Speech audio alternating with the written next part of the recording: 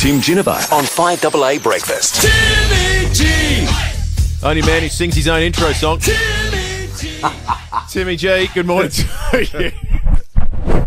Good morning, gentlemen. You know, I'm surprised your live stream hasn't gone ballistic. I had a little peekaboo myself, and David, I'm not sure where you got that helmet, but back in the 70s, when you had a head operation and you had to have a bit of skull taken out, they used to wear a helmet like that and write "no bone" on it. Yeah. And I think that you are our 5AA no bone.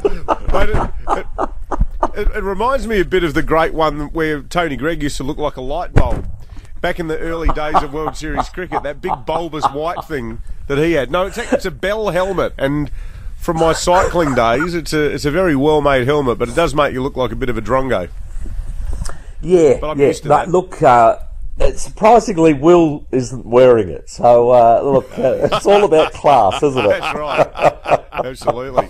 Hey, I've heard a bit of a rumour. I was going to do this as breaking at 8, Timmy, but I'm not going to because we've got something else lined up. But there's been discussion about what they call the Magic Round, what name they're going to give it, because they don't want to keep calling it the Magic Round or just slavishly follow the NRL model of calling it the Magic Round.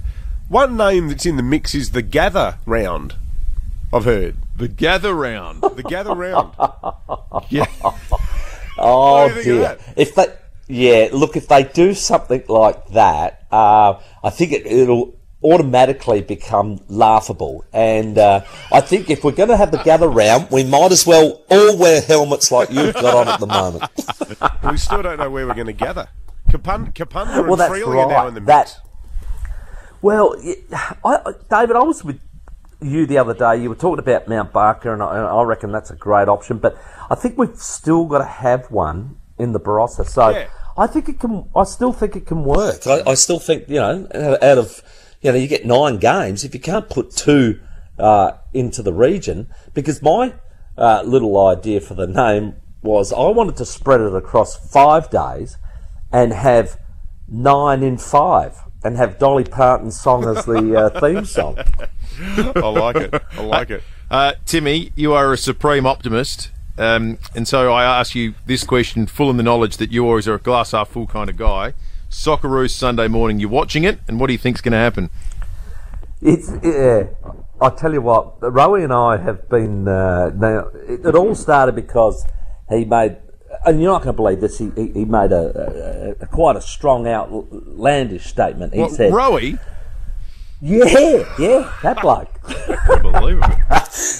He said the Socceroos will never, ever, ever, ever, ever win the World Cup.